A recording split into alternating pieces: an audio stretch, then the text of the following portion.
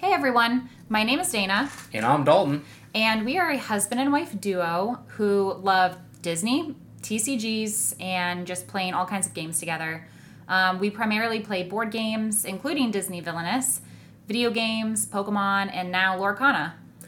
I kind of want to go over a couple things what the podcast is going to be about. We're going to go over set reviews. Every time a new set comes out, we're going to give our personal opinions on each individual card. We're going to go over starter deck reviews, which one might fit a particular person's play style, or which one we think is the best. We'll go over the upgrades of those starter decks so you can turn them into real powerhouse competitive decks. We'll go over deck building in general of all the different color combinations, including budget decks, because I know that not everyone is going to have access to all the most expensive legendaries, right? It's just a new game and not everyone has that kind of access. Then we'll go over different gameplay strategies, such as aggressive strategies and how those play against the different mid-range and controlling decks, and how to play the control decks against the aggro decks. We'll also go over canon, basically what the story is about, art reviews, and how those might give us clues into what's coming in the future, as well as recounting our experiences as we play in events at our local game stores, and hopefully bigger competitive events once those become more prevalent. Our background with TCGs, for me, I've played Magic, Hearthstone, Pokemon, so many different TCGs over the years. I go to all the midnight pre-releases of a lot of these things, and I play weekly with friends. I've been into card games for the past 15 or 20 years of my life, and it's become a really integral part of my life, and now I'm just at the point where I want to share my experience and knowledge with everyone I can. And so for me, I'm a little bit newer. I really just was introduced to it when we started dating. I tried Magic on and off just because I wanted something to do with you that I knew that you loved, and it didn't really click with me. So then the years passed and really got into playing Pokemon TCG with you. But I wasn't really confident in competing in events since I felt like I was stepping in pretty late to the game and was really behind. And so I felt like with me not knowing all of the cards, I didn't really know how to build my own deck. So I really relied on you for your help, which leads us to what really drew us to Lorcana. So what was something that drew you?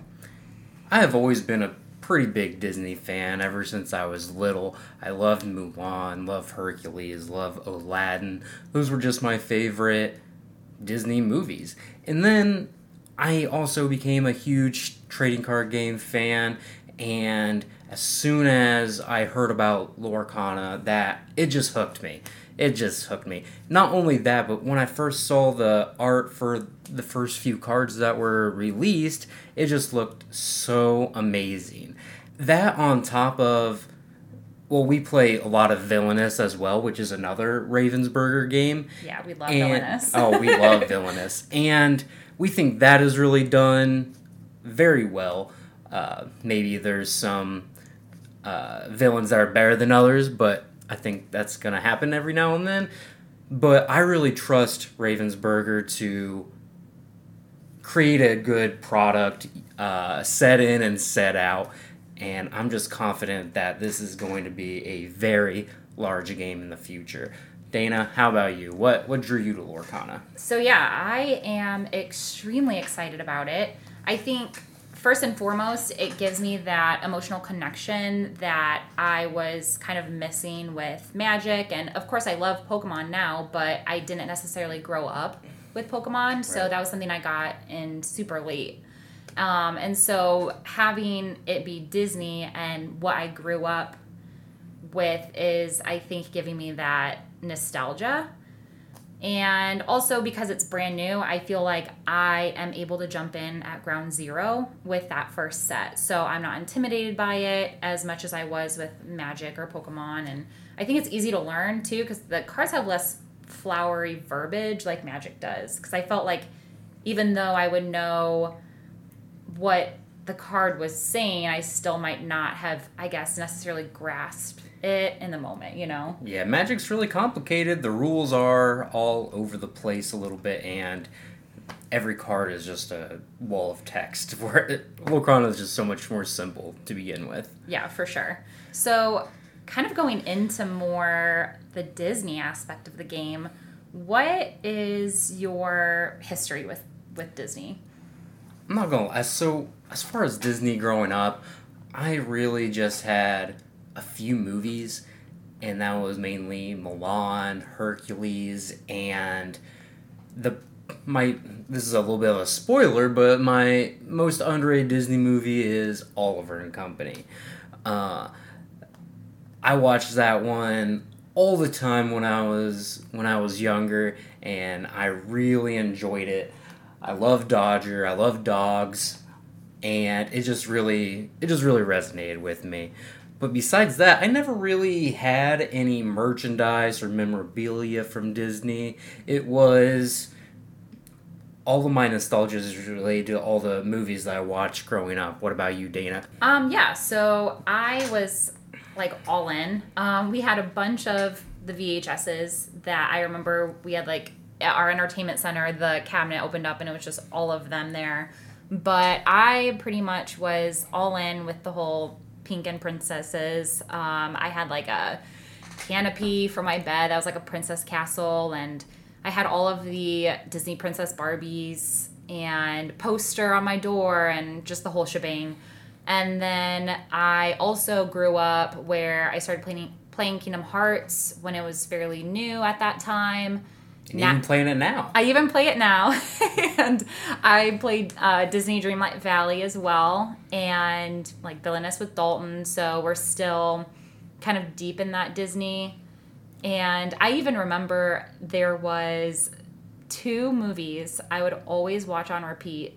Literally every time I was home from school sick, I would always watch one like around breakfast, and then I would take my little sick nap, and then I would wake up for lunch and then watch the other one, which kind of they're essentially my favorite Disney movies, which was Hercules and Alice in Wonderland. So those are definitely my favorite Disney movies. And so you want to get into maybe which ones were yours? Yeah, my favorite Disney movies were definitely Hercules and a Goofy movie. Hercules is just a classic. It's just so good. Everyone loves Hercules. A Goofy movie, that's not your favorite one, right? No. But it is legitimately great. The songs in that movie, I think, are very good and very well done. And it's just a feel-good movie at the end, you know? The parent and the child really connecting, that resonates with me. Yeah, I remember I had never seen the Goofy movie until a couple of years ago. You made me watch it with you, and you literally were singing every song word for word. It was so cute.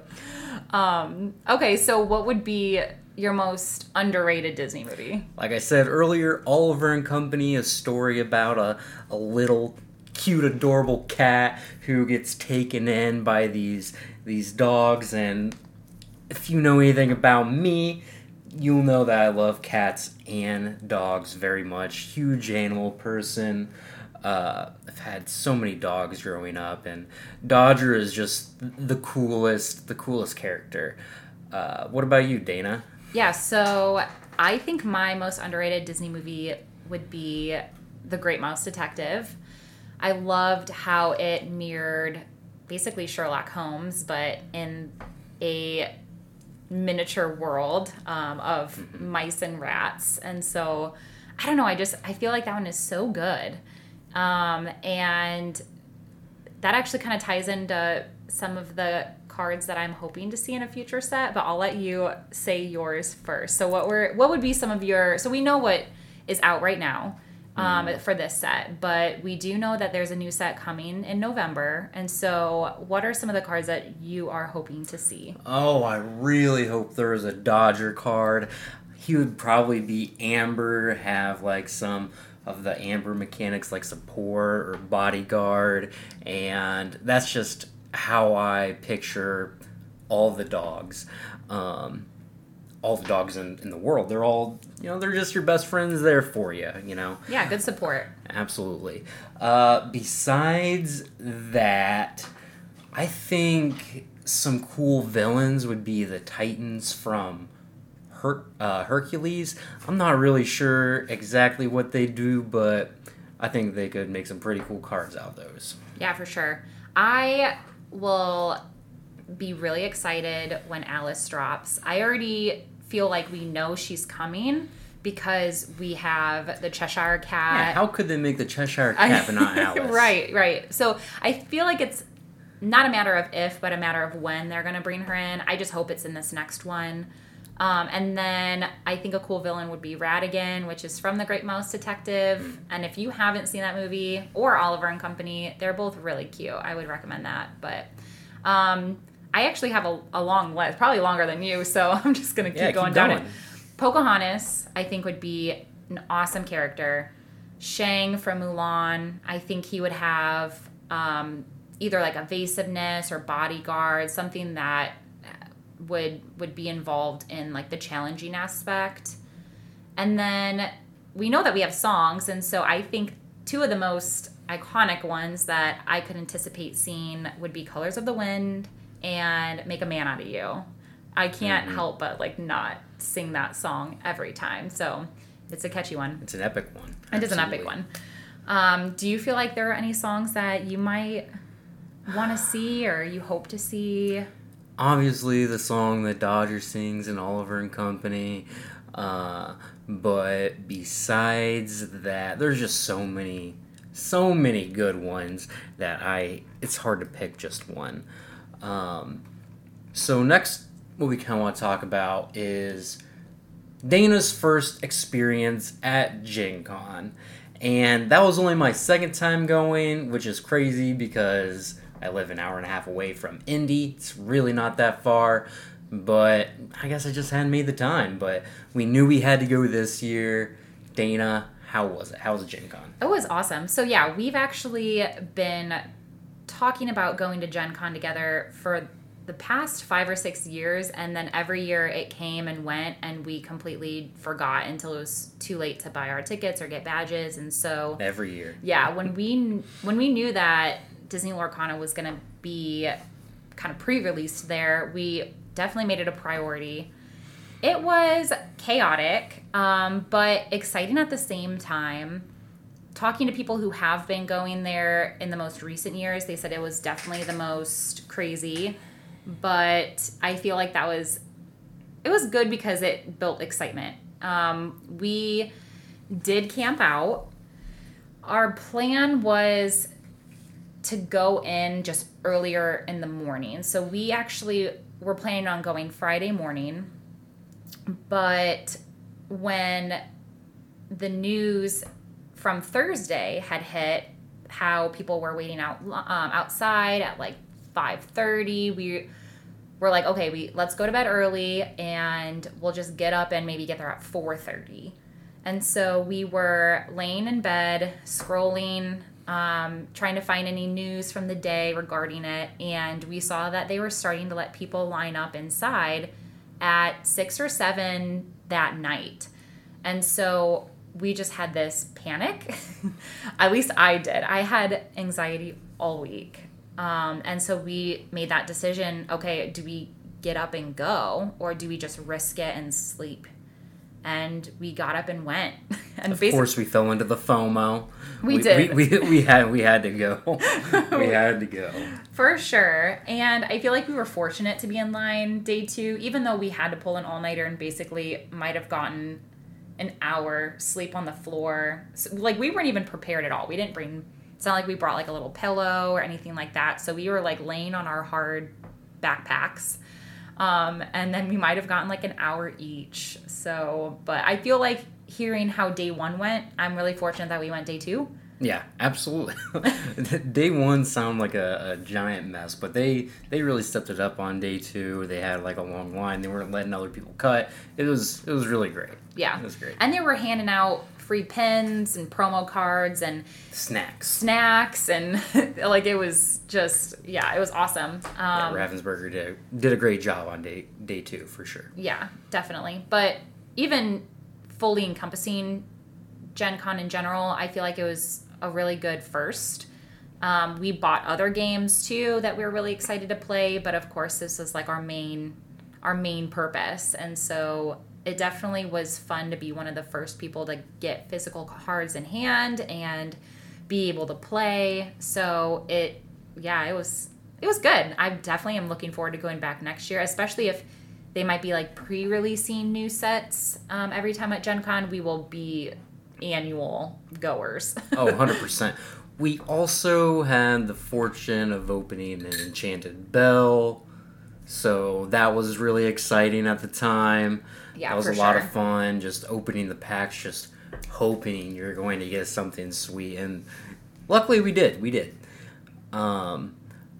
So it was my second time at Gen Con, and it was not like the first. There were just so many more people, and the first time I went was probably 10 years ago, around there, and there was just so many more people, and just people outside of the hall playing so many games, just things happening all over the place. Yeah. And I thought that was really cool.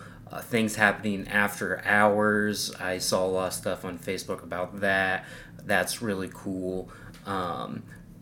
We were just too tired from not sleeping to join in on some of those activities, which sucks, but it ended up being okay. Yeah.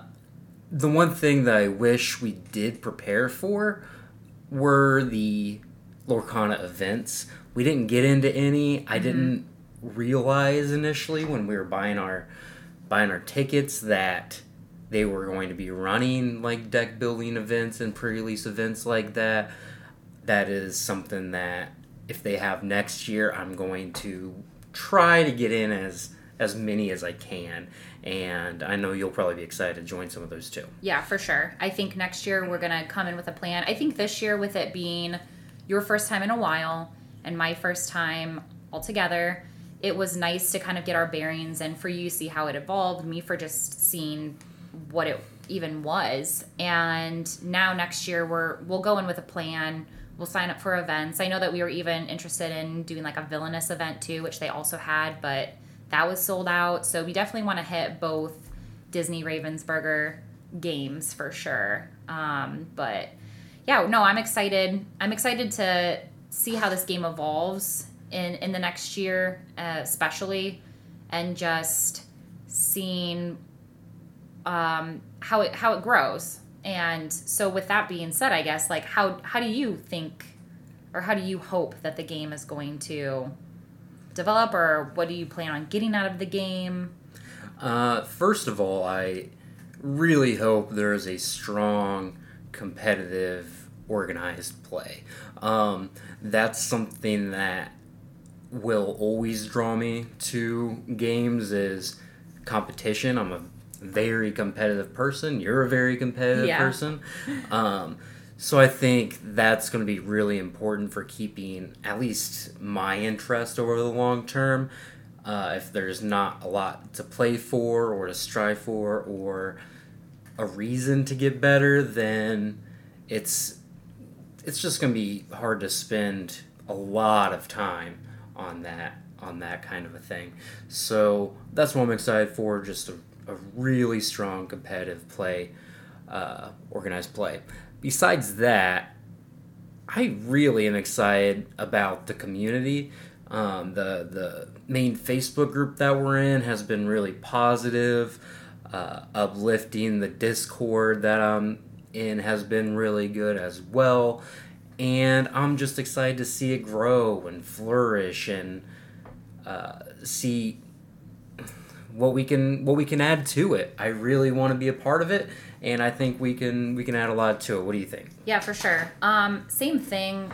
that you said, obviously, we're both really competitive. We've been saying that a couple times already, but being part of that growing community, I think this is a game in which people who have been playing TCGs are obviously going to come to just feel out, see how it is and how it compares to others. But we're hearing a lot of people who have never played a TCG before, and this is their first one that they're getting into. And so it's neat to see a new group of players being drawn to the game as well.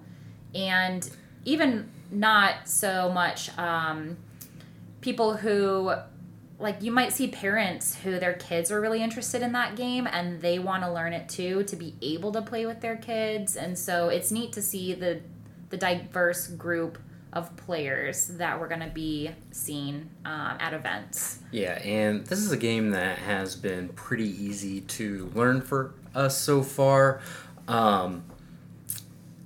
Yeah, like we tried to get you into Magic, and there were just way too many things going on. Yeah. Even when me and my friends play Commander, there's a lot going on, and I know like every card. I know every card does, but it's just hard to remember all the rules every single time.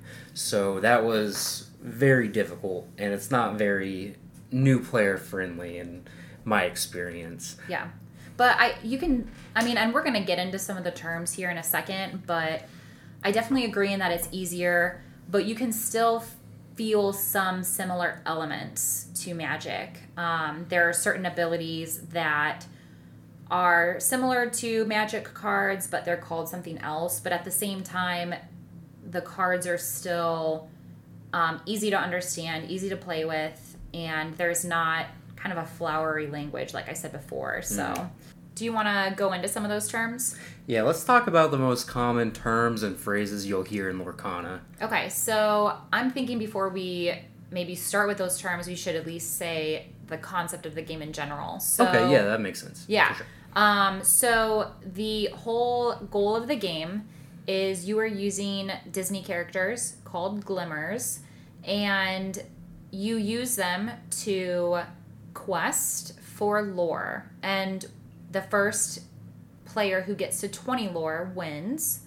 And you also can use those glimmers to do actions or to challenge your opponent's glimmers to basically get theirs off the board, slow them down from getting their lore, and giving yourself a chance to maybe get to the 20 lore first. Sure. So, yeah. So the first term is tap or exert. So Lorcana uses exert as the official term on the cards, but you'll hear a lot of people also say tap. So basically, in order to quest for lore, or to challenge other glimmers, or to even do actions, your glimmers are going to have to exert or tap, and that just basically means turning them 90 degrees to the side to indicate that you are using them for one of those things. Yeah, that's how you use your ink as well. You exert your ink, you're expending that resource, right? Yes, for sure. And so that brings us to the next term that I think we should cover, and that is referring to our ink.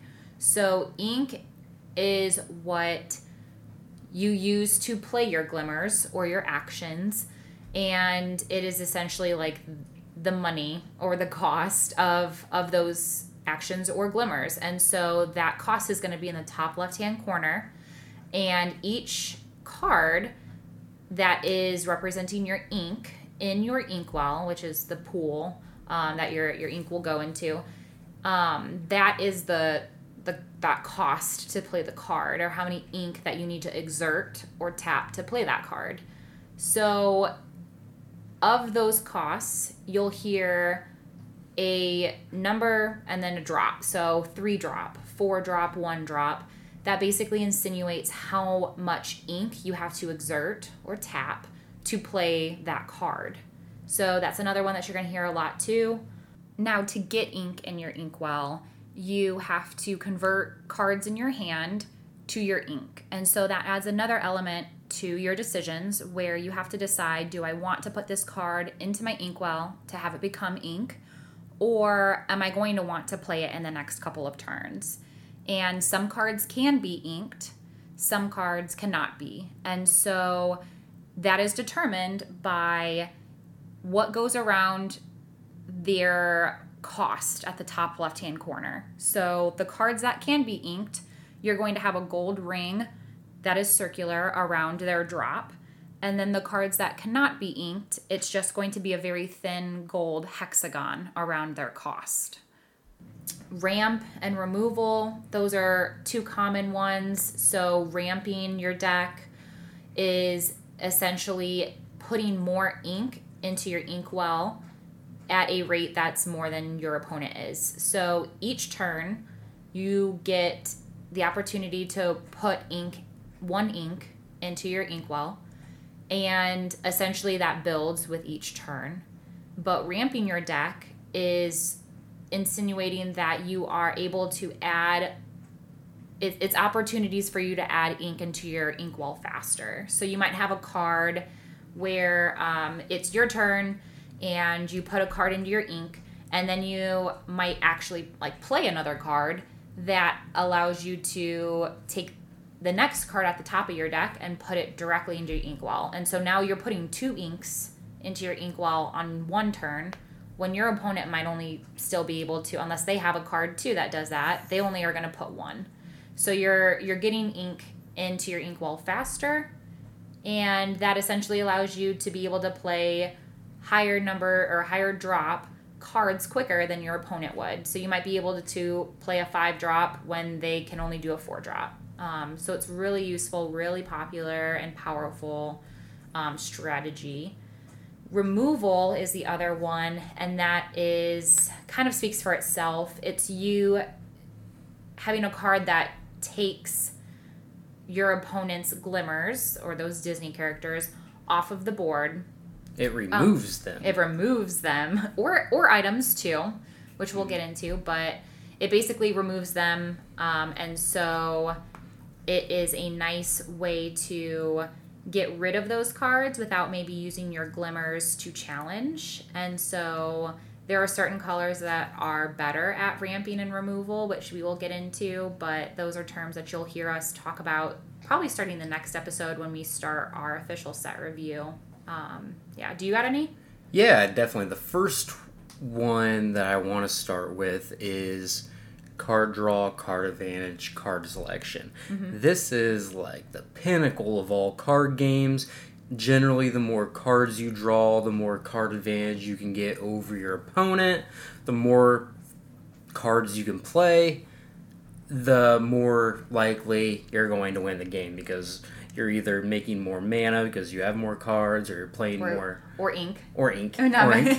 Fair. So for those of you that play... that don't know what mana is, it's basically the ink version in Magic. Yeah, it's the MTG version. Yeah.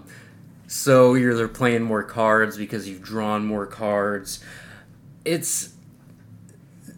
time and time again, it's shown to be the most important aspect of card games. And I kind of want to talk about how those come into fruition in Lorcana. Mm-hmm. The first one that I can think of is a card called Friends on the Other Side. It is a 3-cost song that says draw 2 cards. It's pretty simple, but you're trading 1 card in to gain 2. That is putting you up 1 card, giving you card advantage. Mm-hmm. Another concept in the card advantage realm to think about is how your characters are interacting with your opposing characters in play. So for example, your opponent could have 2 Lilo making a wish in play, and you could have an Olaf in play. Lilo making a wish, they have strength and willpower of 1/1. Olaf has a strength and willpower of 1/3. Now, if they're going to be questing with Lilo, you can use your Olaf to challenge Lilo, and If they do that twice in a row, your Olaf will be able to banish both of their Lilos. And because you used one card to take care of 2 cards of your opponents, that is also a way to gain card advantage. Mm-hmm. Another thing here is card selection. Like I said, this isn't the same. Card advantage is essentially just gaining more cards. Card selection is getting a specific card. Yeah, so a lot of these cards are just look at the top X number of cards in your deck and then put one into your hand. You're going for quality over quantity in that scenario. Mm-hmm. The next thing I kind of want to talk about is, well, actually, let's just get into the keywords and the mechanics of the game, okay? Mm-hmm. So we'll go with evasive. Evasive is a really important keyword because the whole game is based on gain to 20 lore, and evasive characters really help you do that. They're hard to interact with. You can't challenge them. You can only banish them with spells or other characters with evasive. So if you don't have a character with evasive out in your opponent's questing every turn with their evasive character, you can't challenge it, and they're probably going to win the race because you just can't do anything about it. Mm-hmm. Unless you have a removal. That's right. Unless you have a removal spell to banish that said evasive character. So it's really powerful. Usually the stats on these characters are a little bit lower because they're evasive. They didn't want to give those characters too big of stats or too big of abilities. For sure. That would just make them too good. Another concept is songs and singers.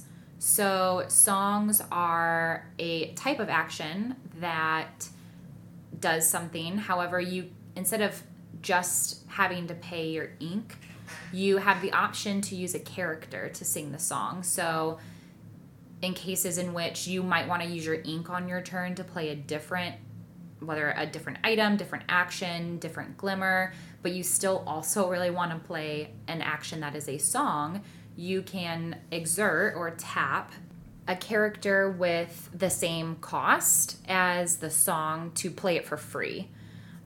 So, for example, if you were to have Ariel, Spectacular Singer, she is a 3-drop. She also happens to be a singer, which we'll get to that term here in a second, but Be Our Guest is a song of that same color in amber, and Be Our Guest just requires you to have a character with a cost of 2 or more.